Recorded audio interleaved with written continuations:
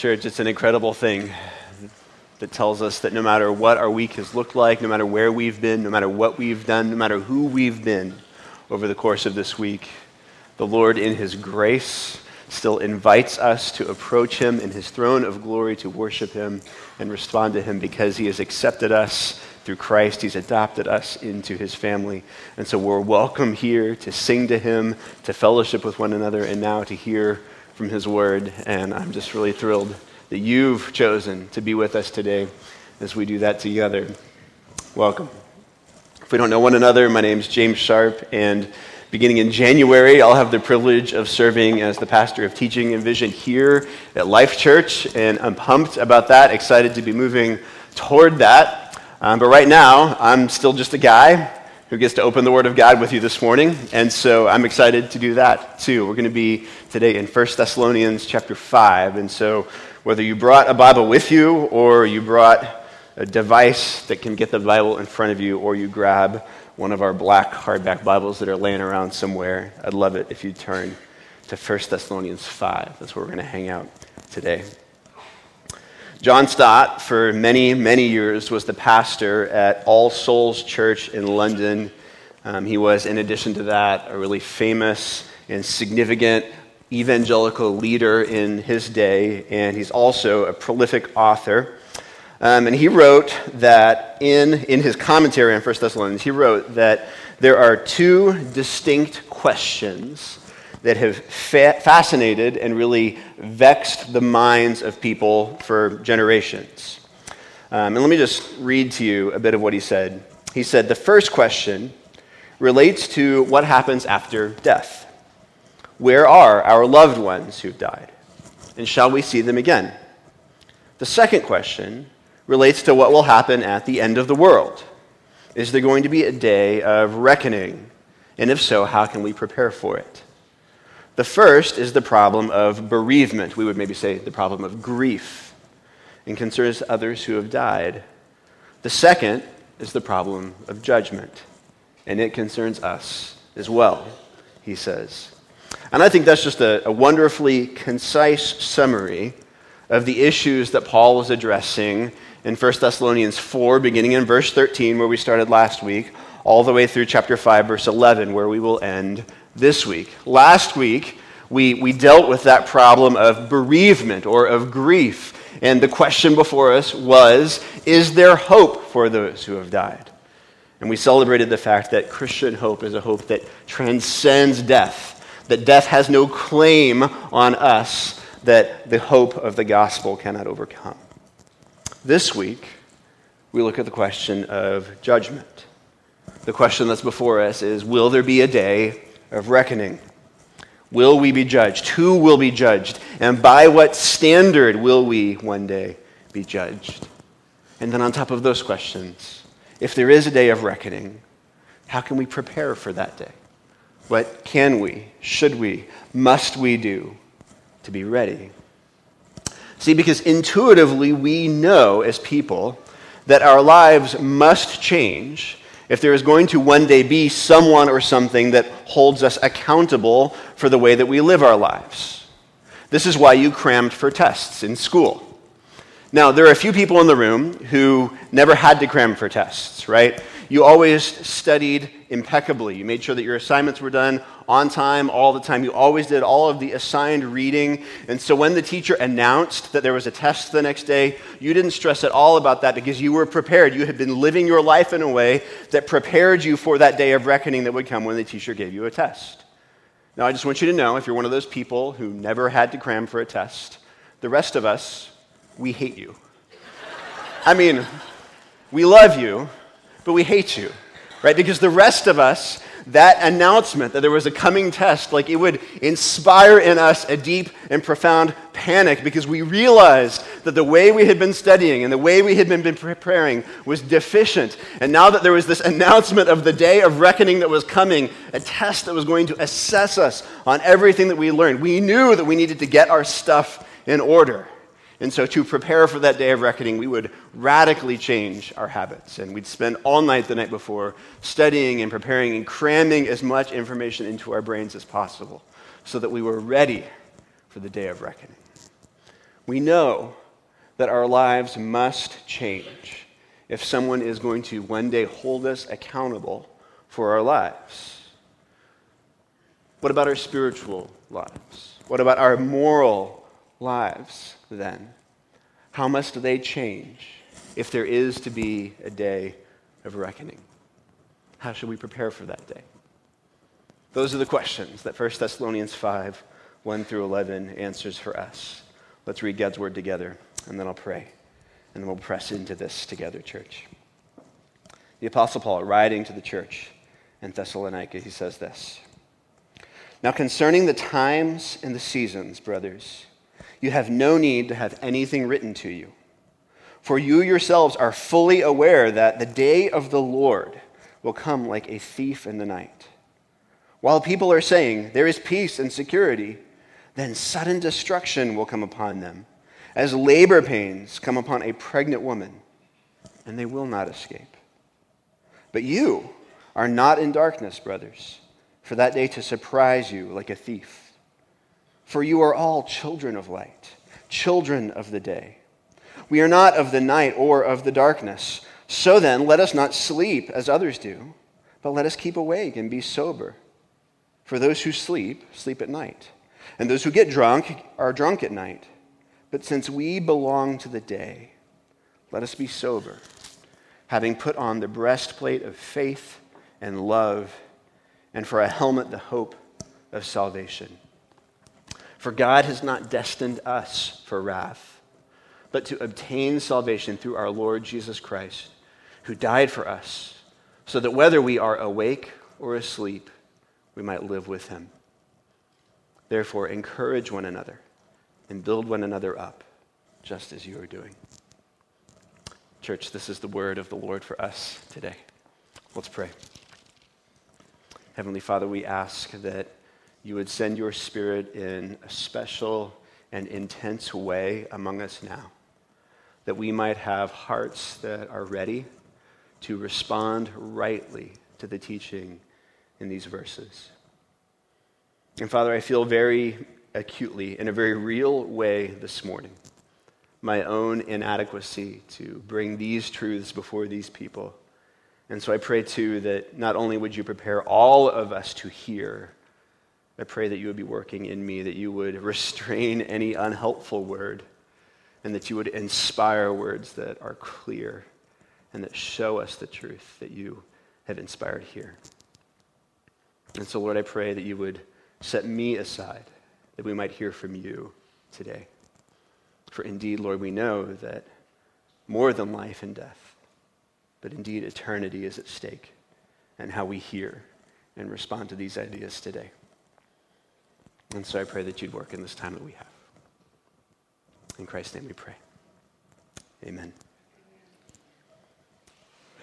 So as I think about these 11 verses, church, I feel like this is a long and fairly dense paragraph. There's a lot here. There are lots of things going on. And so because I'm kind of limited, I just have tried to simplify it as much as I can. And I think there are really two key questions that we need to think about that are presented here. And so the first question is, what will the day of reckoning look like? What is the future event that Paul is talking about and in a way describing here?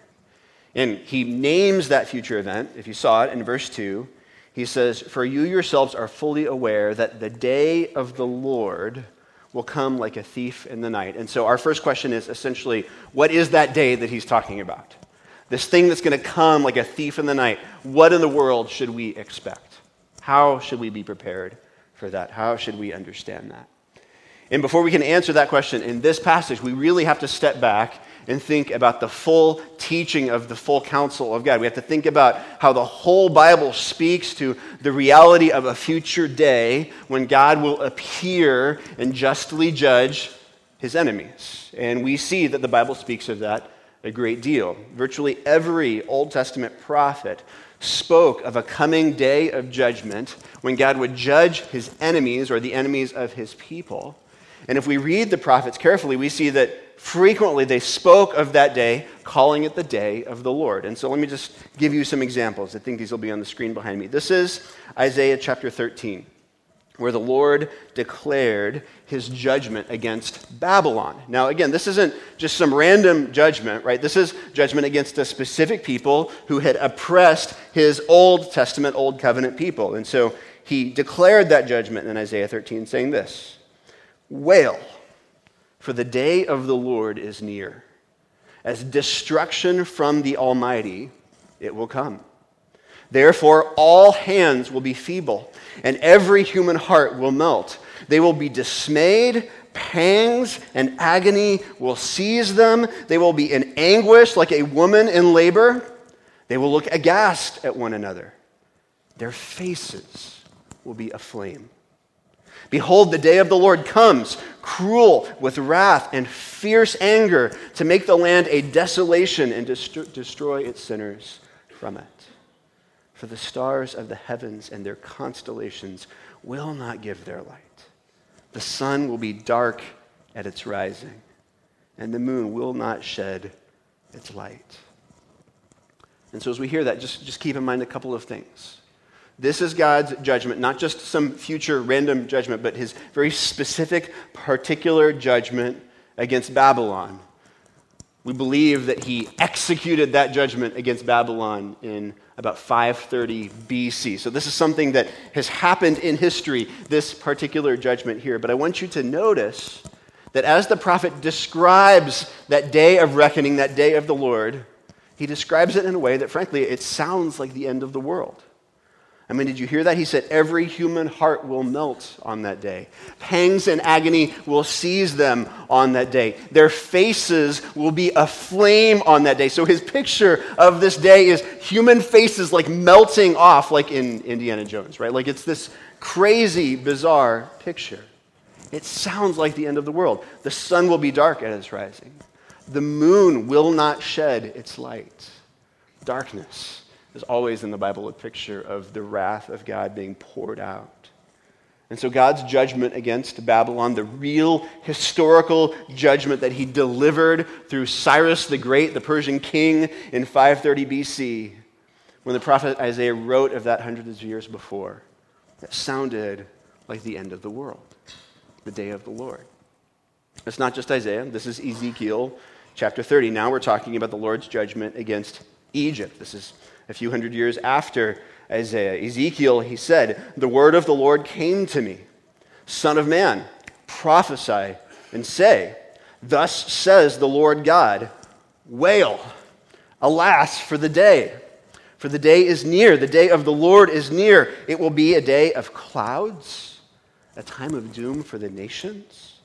A sword shall come upon Egypt, and anguish shall be in Cush," that's Egypt. "Then the slain fall in Egypt, and her wealth is carried away, and her foundations are torn down." And again, I just want you to hear, this is a very particular judgment that God has in mind, a judgment against Egypt. But when he describes it, it sounds like the world is ending.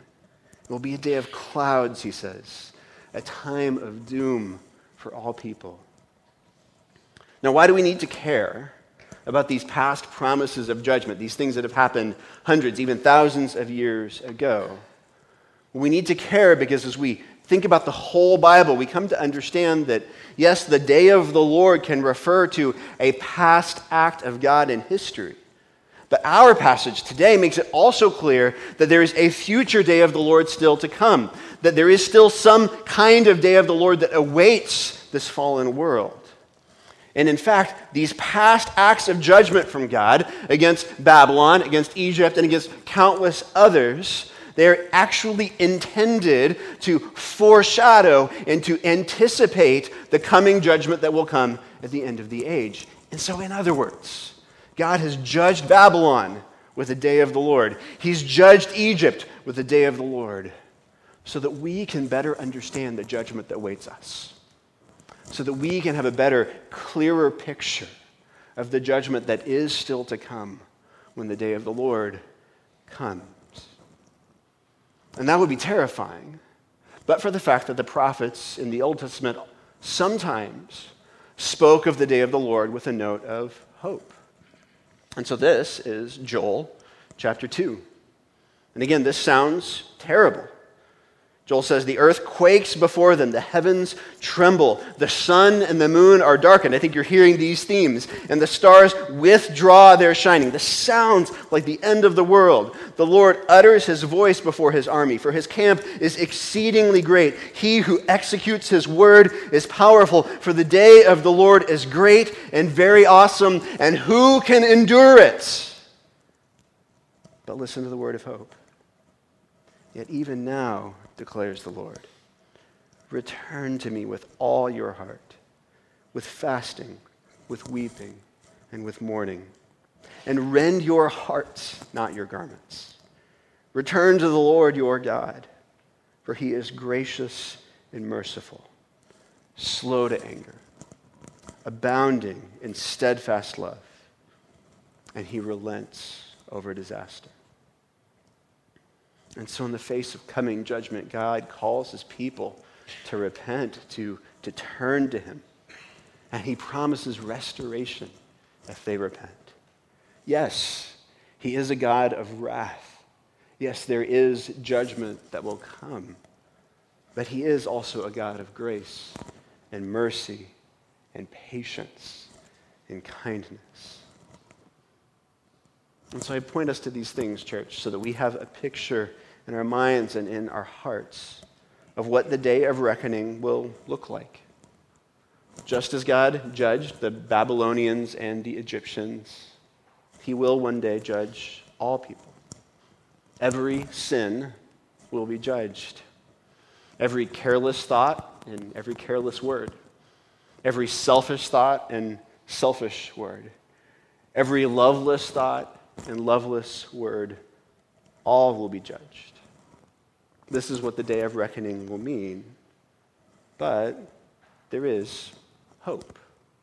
God has made a way for his people to turn back to him. Now, before we talk about that, I have to acknowledge, of course, that this talk of the wrath of God and this future pending just judgment of God, that does not fall well on modern ears. I know that. Right? We modern people, when we think about God, if we think about God, we tend to think about God as this sort of kind, loving, benevolent grandfather kind of figure. He's there. He's conveniently uninvolved in our lives. But primarily, so long as we keep our nose mostly clean and live a mostly clean life, then he's happy with us. And what he really wants from us is to have this happy, full, joyful life. That's kind of the modern view of God. He's out there, he's loving, and certainly there's no room in the modern mind for a God of justice, for a God of wrath. But, and I hope that you will begin to hear me be just like a broken record on this particular issue, church, in the years ahead. I pray, in fact, that you come to know these things even before they come out of my mouth. We have to understand, against this modern view of God where he's like this Santa Claus type figure who's just soft and cuddly and there for you when you need him and not when you don't, that's not actually a loving being. That if that being exists, there's absolutely no way we could call him loving or kind, because necessary for someone to be loving and kind is some kind of just judgment against those who are wrong. Right? A God cannot be truly loving if he does not also punish those who are evil.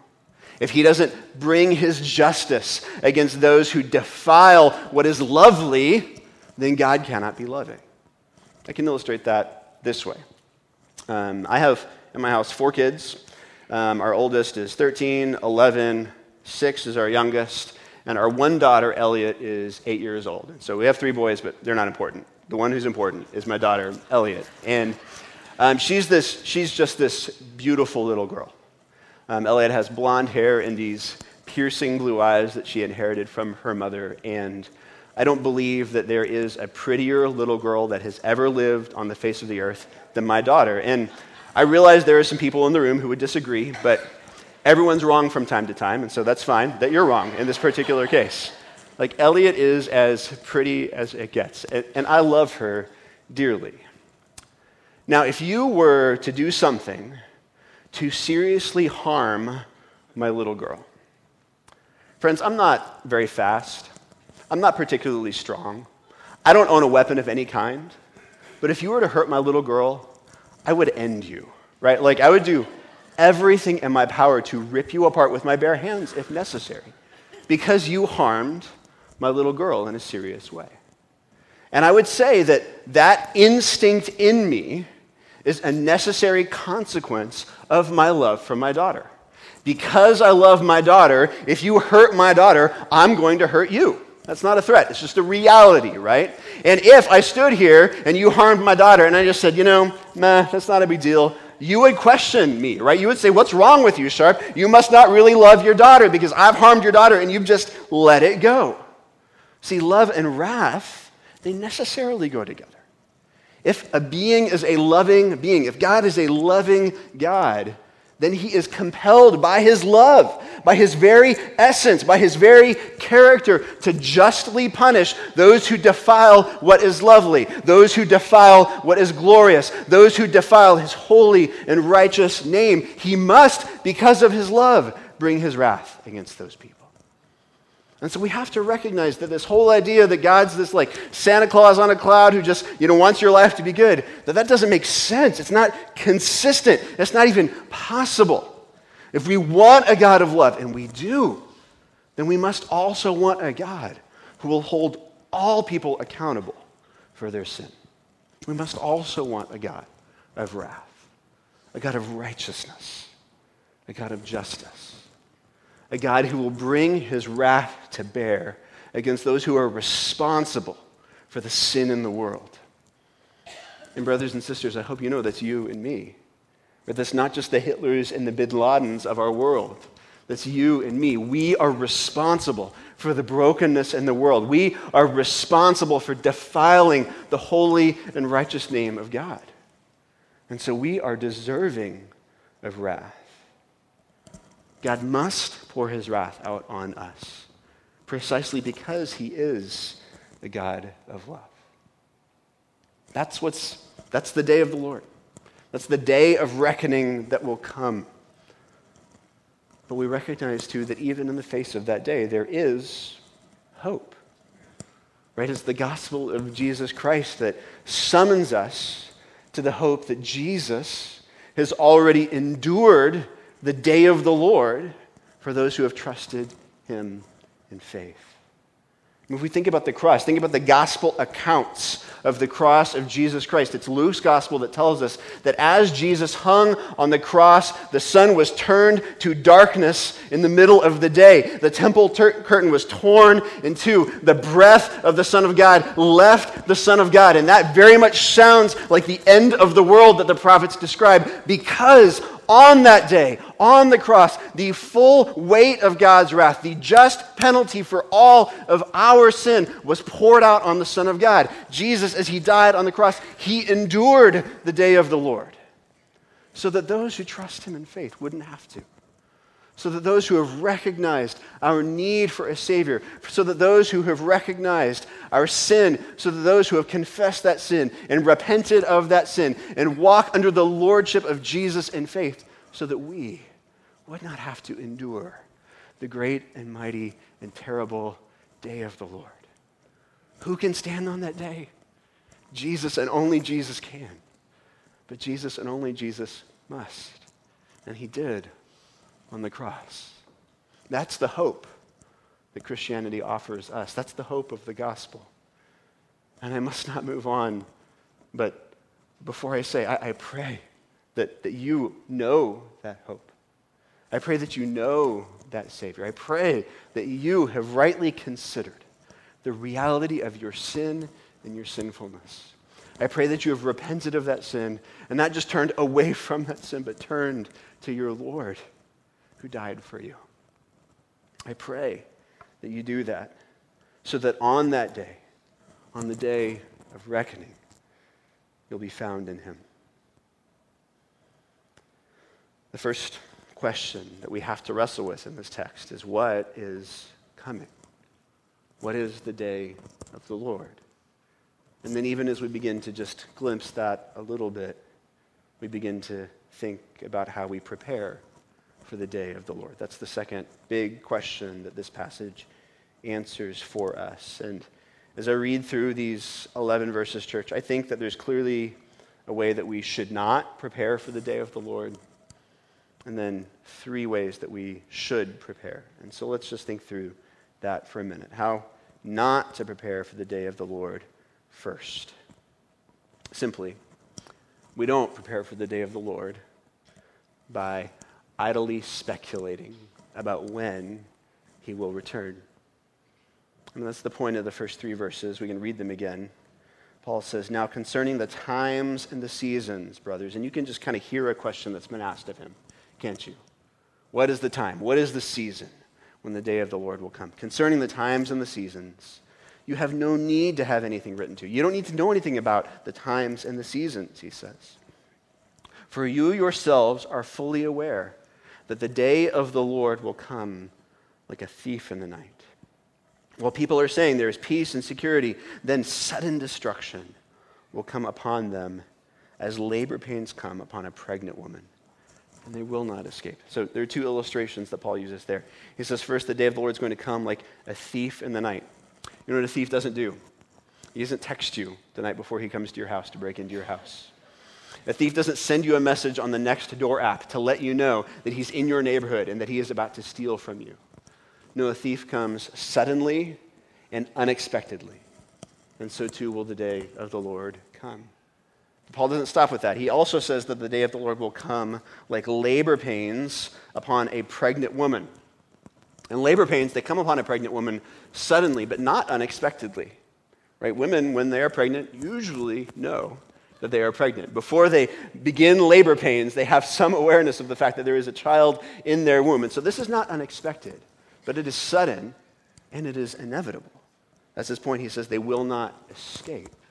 And so a pregnancy, once it begins, it ends in labor pains unless some medical tragedy happens. And so Paul's point is that the day of the Lord will come suddenly, unexpectedly, and inevitably. But we can't predict when it's going to come, so we shouldn't try. It's foolish to speculate about when the day of the Lord will occur. Now, it seems natural to us to want to know because, we can be better prepared. If you know when the test is, you know when you need to begin cramming for that test. But Paul's point is, don't speculate. That's foolish because you simply cannot know when the day of the Lord will come.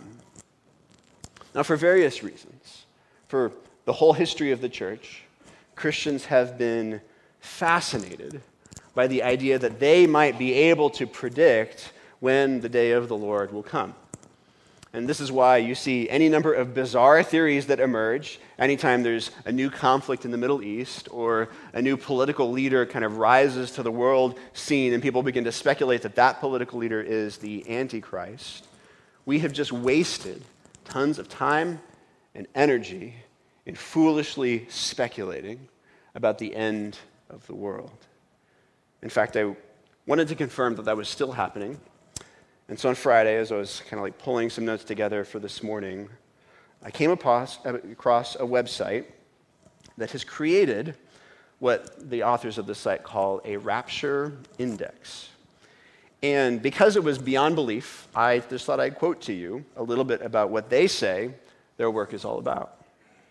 And so keep in mind, Paul has said we shouldn't speculate about the return of the Lord. Jesus said the same thing on numerous occasions. Jesus even said that even he didn't know the timing of his return.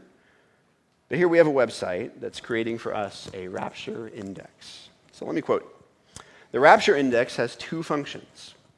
One is to factor together a number of related end-time components into a cohesive indicator, and the other is to standardize those components to eliminate the wide variance that currently exists with prophecy reporting. Got it? No. Good. Keep going. You could say the rapture index is, and I'm quoting from the author of the site here, the rapture index is a Dow Jones Industrial Average of end-time activity, but I think it would be better if you viewed it as a prophetic speedometer. The higher the number, the faster we're moving towards the occurrence of pre-tribulation rapture. End quote. Now, friends, I'm sorry to poke fun at someone and their work and something that they have created. But I do this as an example of the way that we should not spend our energy preparing for the return of the Lord.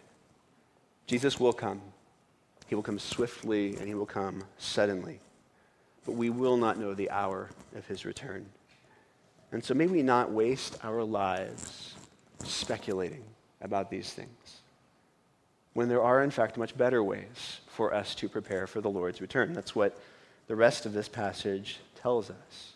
And so I'll give you 3 ways that we should prepare for the return of the Lord, according to Paul here. First, Paul tells us we should strive to be holy as we wait for the Lord to return. In other words, we should strive to live in a way that is consistent with the status and the identity that God has given us in Christ. Let me just show you that here in 1 Thessalonians 5, because it's beautiful. So look at verse 4 with me. He says, "But you are not in darkness, brothers, for that day to surprise you like a thief. For you are all children of light, children of the day. We are not of the night or of the darkness." And then he goes on and he's developing this contrast between light and darkness, day and night. And his point overridingly is that we are not darkness, we are not night, we are children of the day. So that in verse 8 he can say, "But since we belong to the day, let us be sober, having put on the breastplate of faith and love, and for a helmet the hope of salvation." But the key phrase there in verse 8 is, since we belong to the day. If you're a Christian, you belong to the day. There is a fundamental change to your status, to your identity that occurs when you are born again, when you trust in Jesus in faith. The Apostle Paul says in Colossians 1 that on that day, in that moment, we are transferred from the kingdom of darkness and into the kingdom of our beloved, of God's beloved Son. Jesus himself, he put it this way, he says, "You are the light of the world." Not try to be the light of the world, not shine your light in the world, but he says, you are the light of the world. He's talking there about our status, about our identity, and a key component of that status in Christ, that identity that we have in Christ, is the fact that Christ has made us holy. It's the doctrine of justification, which Matt Perez talked about from this stage a few weeks ago.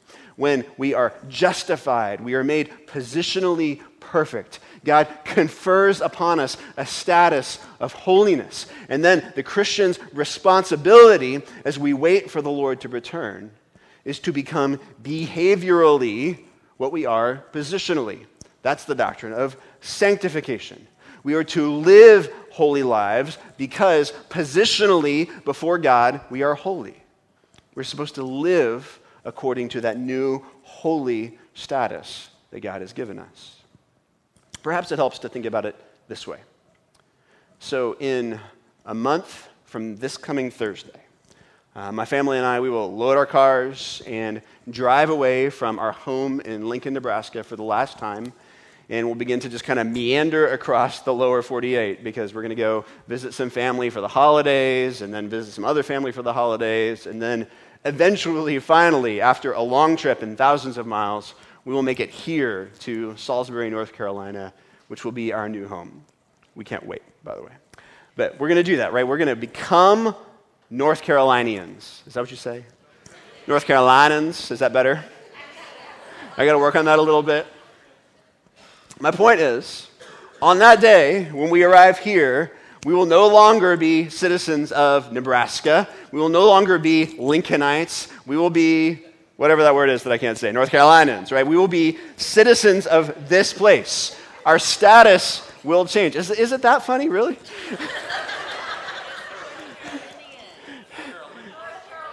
Yeah, I'm not going to say that. I like my way better than your way. Thank you, Teresa. So, here's my point. It's pretty easy to derail me completely. My point is that we're going to have this change in status, right? We're going to be residents of a new place, citizens of a new place. And as residents of a new place and citizens of the new place, our behaviors must change. They must reflect that new citizenship and that new status. Right? I can't try to send my kids to school in Lincoln, Nebraska when we're citizens of Salisbury, North Carolina. I'm going to have to go to the DMV and get my driver's license changed and new tags for my car. I'm going to have a residence here in North Carolina because this will be my home. A North Carolinian is who I will be. And so it is critical, it is imperative that I reflect that status in the way that I live.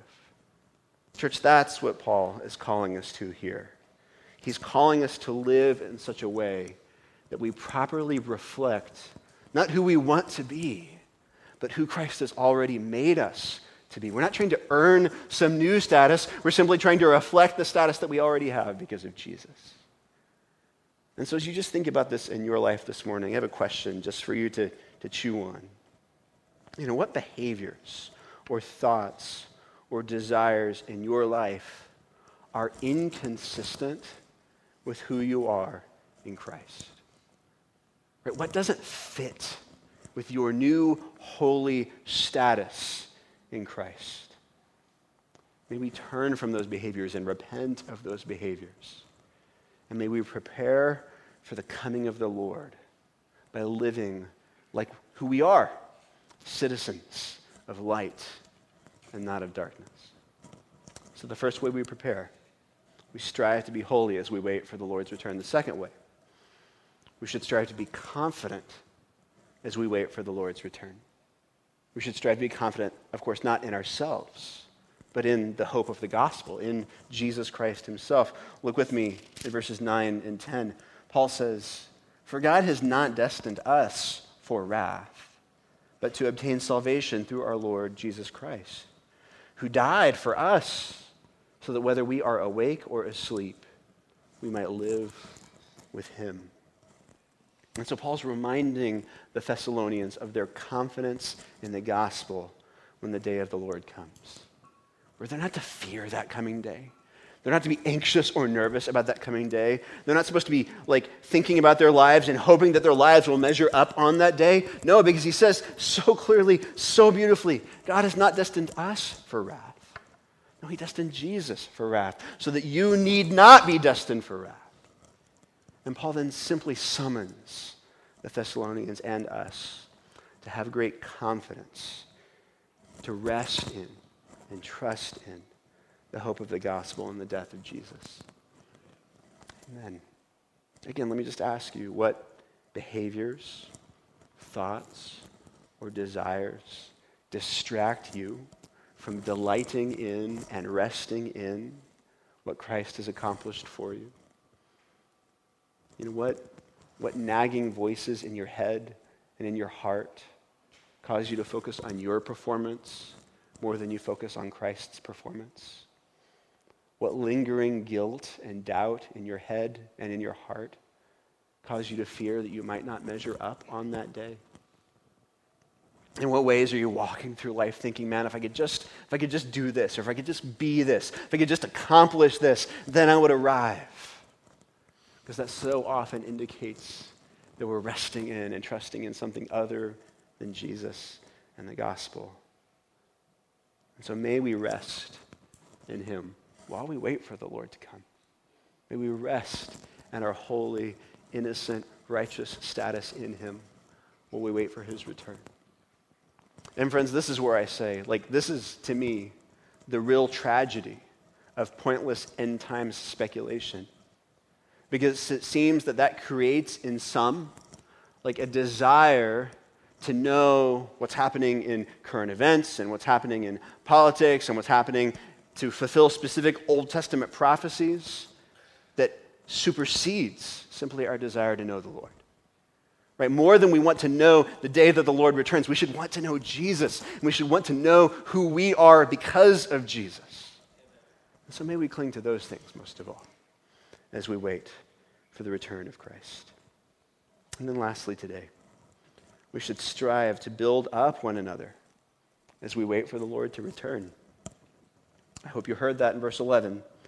This is how Paul lands. He says, therefore, encourage one another and build one another up, just as you are doing. And so I ask you, lastly, who can you encourage or edify with the truth of the gospel today while you wait for the Lord's return? Friends, there is someone who needs you. The trials and tribulations of life in this fallen world are becoming too much for them. They're being tempted towards doubt and towards despair. Maybe it's somebody in your life group. Maybe this is somebody in Life Kids who needs you to be investing in them. Maybe this is a neighbor, a friend, a coworker, a family member. Someone who is faltering. They need you to point them to Jesus, to the way that he endured all the wrath of God that is poured out on the day of the Lord for them. Who can you encourage with the truth of the gospel today as we wait for Jesus to return? Heavenly Father, we pray that you would help us to wait well. We pray that you would equip us and empower us to wait faithfully, trusting confidently in the work of Jesus for us, boldly living in light of our new status and our new identity, and loving and encouraging and investing in one another as together we wait for your appearing. Father, help us to be prepared. And help us to love your appearing. Help us to long for your appearing. So that though we do not speculate about when it will come, we rightly recognize that when it comes, he will bring us into fullness of joy because you will bring us to you. We pray this today in the name of Jesus. Amen.